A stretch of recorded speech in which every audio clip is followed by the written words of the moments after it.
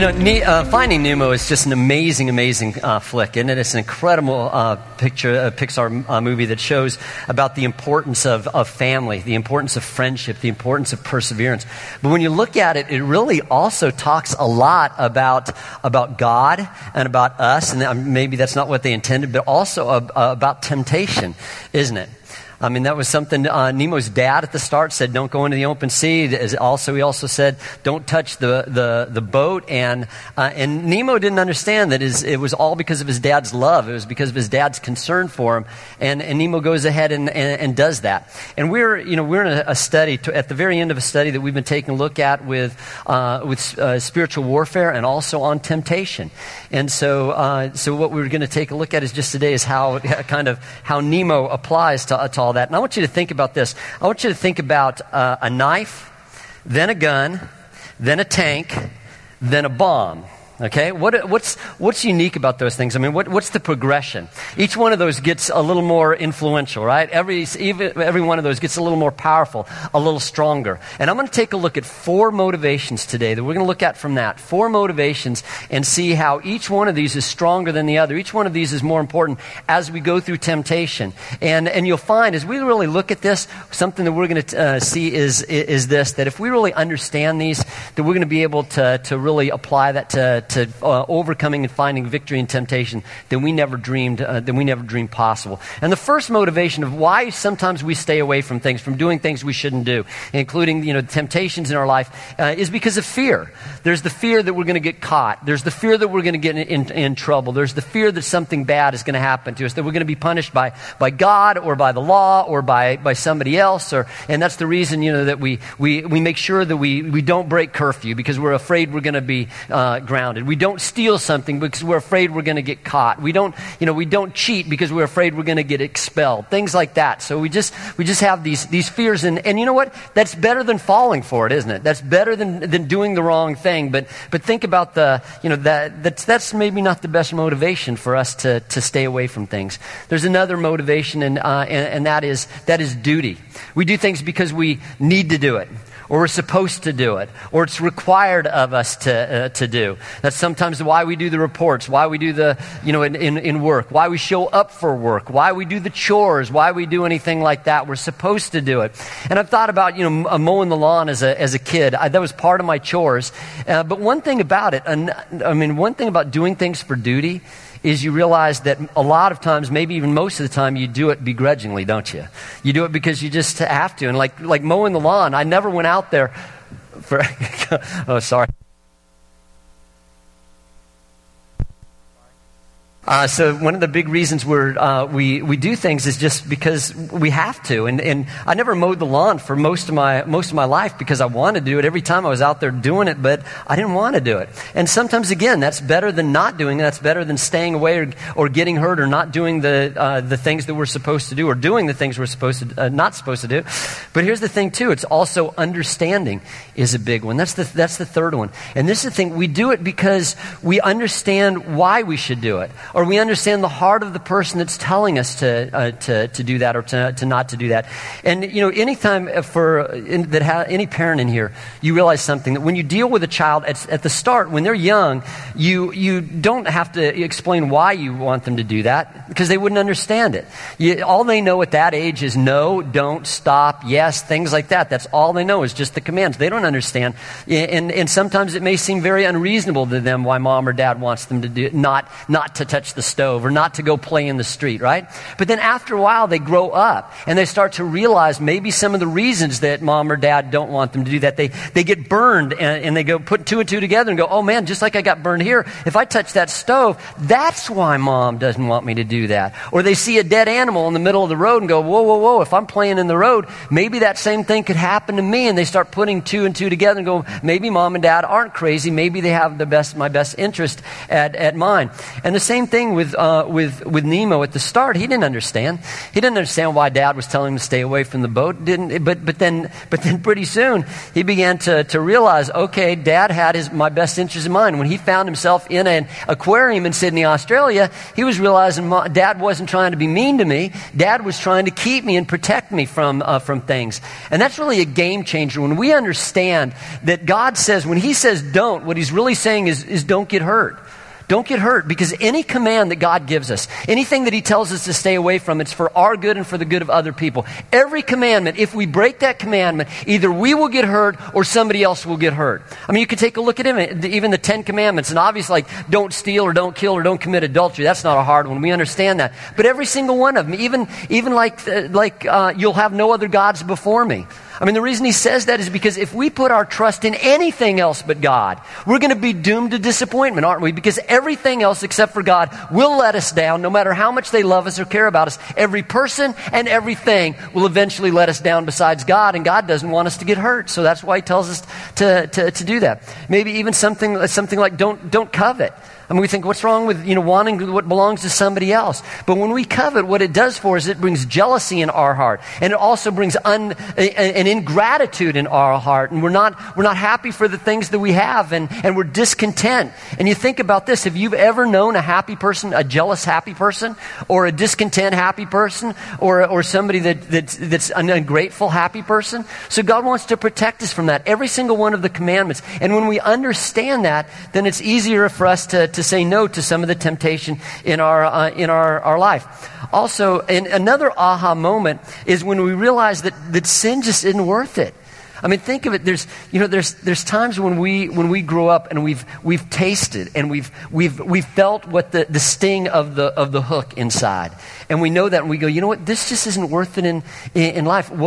Because here's the one thing that Nemo understood. If we could interview him afterwards, he'd be able to say, you know what, it looks so fun, it looks so everything, touching the boat, but man, it wasn't worth it. He could go on tour, couldn't he? On fish tour around the ocean, saying it's not worth it. If your dad says don't touch the boat, don't touch the boat. I touched the boat, and it brought me a whole lot of pain and suffering. And I think in my own life, I was thinking back and thinking, there is not one time that I said no to a temptation that I was not thankful for. That eventually I was going, because even if I didn't understand it at the time, just that feeling of, I did the right thing. Nothing can take that away. Is there a greater feeling in the world than you had a choice between good and bad, and you chose good, and you're just going, whew, I did the right thing.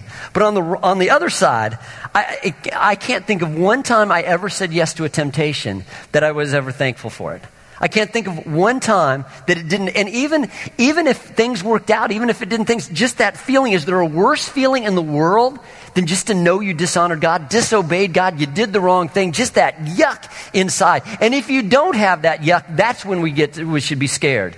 If you're about to do something and you don't feel a conviction of the Holy Spirit before you do that, a smoke alarm's going off, then there's a problem there. Or if you have, if you've done something and you don't feel the conviction of the Spirit going, oh man, God, I'm sorry. That's when we get, that's when there's really a problem. When I remember when I first started to play guitar, man, it hurt so bad the first time I started to play because my fingers weren't used to that. But after a while, it didn't hurt anymore, and pretty soon I couldn't feel anything when I was touching something. And Jesus talked about having a calloused heart, and if we're not feeling the conviction of the Spirit, man, we have a calloused heart, and we really need to seek what that's about. But here's the thing, so many of us, we could have a testimony time here all day of just for older and wiser fish, right? Who have gone through it and have done something and have messed up and have blown it, and we could say it's not worth it. That hook is not worth it, because here's what we know about sin. Here's what we know about sin. It will always take us further than we were willing to go. It will keep us there longer than we were willing to stay, and it will cost us more than we were willing to pay, doesn't it? I mean, every single one of us can testify to that. But here's something too. Looking at the very first temptation, and what you have is you have Adam and Eve in paradise. I don't mean it's good. I don't mean it's nice. I don't mean it's wonderful. I mean it's paradise. They have no problems. They have no issues. They have no anything. And God says, look at all the trees. Look at all this. You can eat from any one of them. Any one of them. Just don't eat from one, because here's the reason. I love you and I care about you. And if you do that, you're going to die spiritually. That's the one thing. You got all this. Stay away from just one thing, okay? And here comes, and there was no reason in their heart to doubt the heart of God in any way, shape, or form. They've never experienced anything but goodness from God. And here comes Satan along with the first temptation, and he says this. Now the serpent was more crafty than any of the wild animals the Lord had made. He said to the woman, did God really say you must not eat from any tree in the garden? And if she think of this, if she would have said, anyway, the woman said to the serpent, we may eat from the trees in the garden, but God did say you must not eat fruit from the tree that's in the middle of the garden. And listen to this. And you must not touch it or you will die. Wait. Back the truck up. Did he say anything about touching it?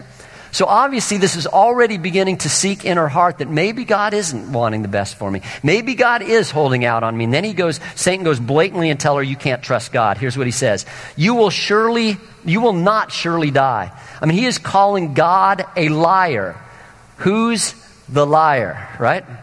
The serpent said to the woman, for God knows that when you eat of your eyes will be open and you will be like God, knowing good and evil. God doesn't want you doing that because he doesn't want you to enjoy things. He's holding out on you. He's a cosmic killjoy. Don't you know that? He's a cosmic party pooper. And that's why you can trust me, but you can't trust him. And doesn't he do the exact same thing today?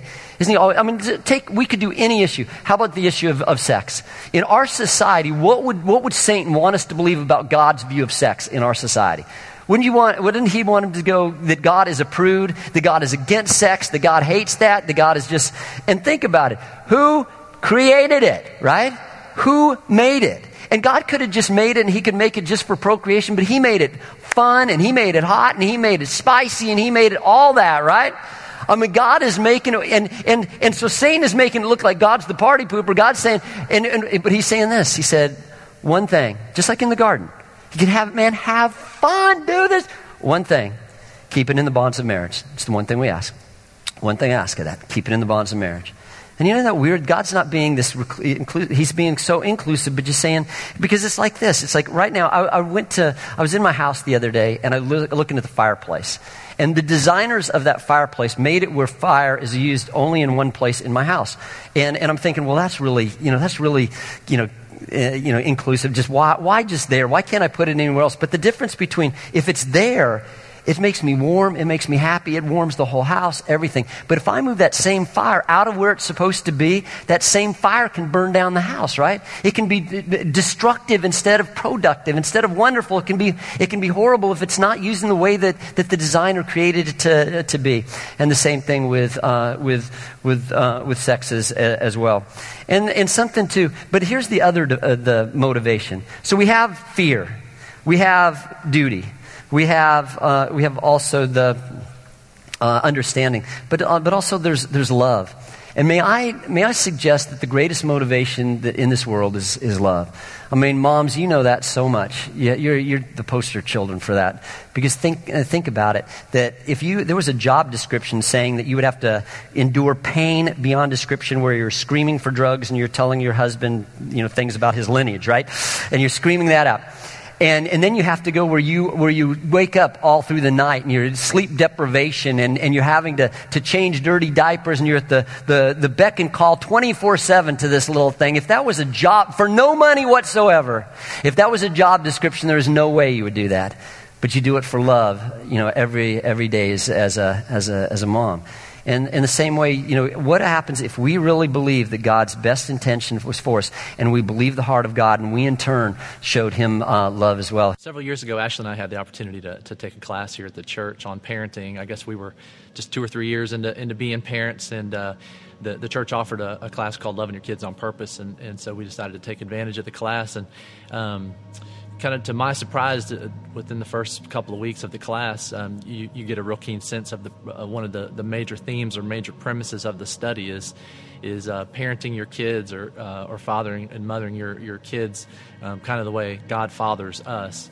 And one of the major themes of the study is to create a heart connection with your children, and it kind of goes into specifically how you create this heart connection with your kids, and how creating a heart connection is kind of the basis of the foundation for so many of the things that are so difficult in parenting, including getting your kids to be obedient, and getting your kids to listen to you, and just to work through so many of the behavioral challenges that parents work through with their kids as they're growing and developing. And so I love that premise. I love just learning about and focusing on the way that God fathers us, the way that God parents us, and creating that heart connection. But anyway, a few weeks into that study, I realized, looking back over my life, how good a job my mom had done at creating a heart connection with me. And I look back, at probably, the hardest years of my life, or the probably the most challenging years of my mother's life in parenting me during my teen years, when I was, kind of at the threshold of making some of the worst choices of my life. And I realized that my mom did a really, really great job of creating a heart connection with me. My mom was super intentional about us spending time together, about us, carving out special occasions, and just doing things together that just fostered and grew our relationship. And so when I entered the teen years, and again was kind of at the start of some of the worst choices of my life, I realized, looking back now, that even though I was making bad choices, there was always kind of this invisible line, this boundary that I wouldn't cross. It was like there were certain things that even close friends of mine, people in my realm of friends, my closest friends, my closest peers would do, things that they would do, choices they would make, that I was just like, I can't quite go that far. And I realized that the boundary, that invisible line for me, was the thought or the notion that if I did this thing, if I crossed this line, it would crush my mother's heart. It would break my mom's heart. And so, kind of subconsciously, unconsciously, I realized that heart connection that my mom and I had created this boundary for me, and just kept me from going way, way off the deep end. Again, made plenty of bad choices during those years, but I look back and I go, my gosh, the choices always had a limitation. There was always a cap on how far I would take certain bad choices, because I didn't want to break my mom's heart. And I realized, that's kind of the heart connection that's available to us with God as well. God wants to have a heart-to-heart connection with His children, with all of us, and when we have that connection with our Father in heaven, it creates a boundary. It creates a safety net for us, because we don't want to break our Father's heart, just like I didn't want to break my mom's heart. I'm going to read 3 passages of Scripture that I bet you've never heard when it comes to temptation, but maybe these hold the key to the whole thing. First is Titus. For the grace of God that brings salvation has appeared to all men and women. It teaches us to say no to ungodliness and worldly passions, and to live self-controlled, upright, and godly lives in this present age, while we wait for the blessed hope, the glorious appearing of our great God and Savior, Jesus Christ. What is it, according to this passage, that teaches us to say no to temptation? Is it fear? Is it duty? It's grace. It's love. Romans 2:4. Don't you see how wonderfully kind, tolerant, and patient God is with you? Does this mean nothing to you? Can't you see that His kindness is intended to turn you from your sin? Again, what's going to turn us from our sin?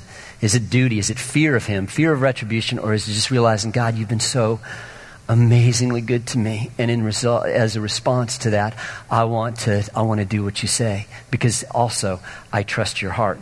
And how about this? For Christ's love compels us. The message says, for Christ's love moves me to do what I'm supposed to do. Again, what's the thing that moves us to do what we're supposed to do? Is it fear? It's love. And I want you to know that I struggle with temptation just like you do. I blow it just like you do. But something I have found over the years, I guarantee you this is a stronger motivation for me than fear, or than just doing it because I'm supposed to do it, is realizing that God loves me, and I, in honor of Him and in love to Him, that's a much more powerful deterrent, just like Bobby was saying, just knowing and understanding the Father's heart. And also, another is not relying just on my own self-control, but realizing that God has a power within me to help me to say yes to the things I should say yes to and no to the things I should say no to. And I'll probably yet never use an illustration of Greek mythology to do a biblical point again, but there was a story about the sirens. And remember the sirens? The sirens are those ladies that would sing, and they would lure the people into the men as they're sailing, and they'd get a little too close to the shore, but they couldn't keep away from that lovely music, and they'd wreck on the shores. But then you had Odysseus. He was there's two people that made it through, and watch how they did it in different ways. One was Odysseus, and what he did is he poured molten wax in his sailor's ears and wrapped their head, and then strapped himself to the mast and screamed at the top of his lungs when the sirens were beckoning, and it got him to the other side. And that's better than not getting to the other side, and better than having everything wrecked. But then there was Jason, and Jason hired a magic lute player. And here's the thing, that it was a more beautiful song on the inside of the boat than there was on the outside of the boat.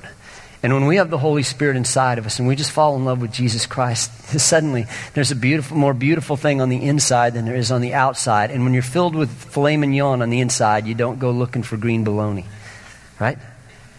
And that doesn't mean, you can quote me on that if you want to.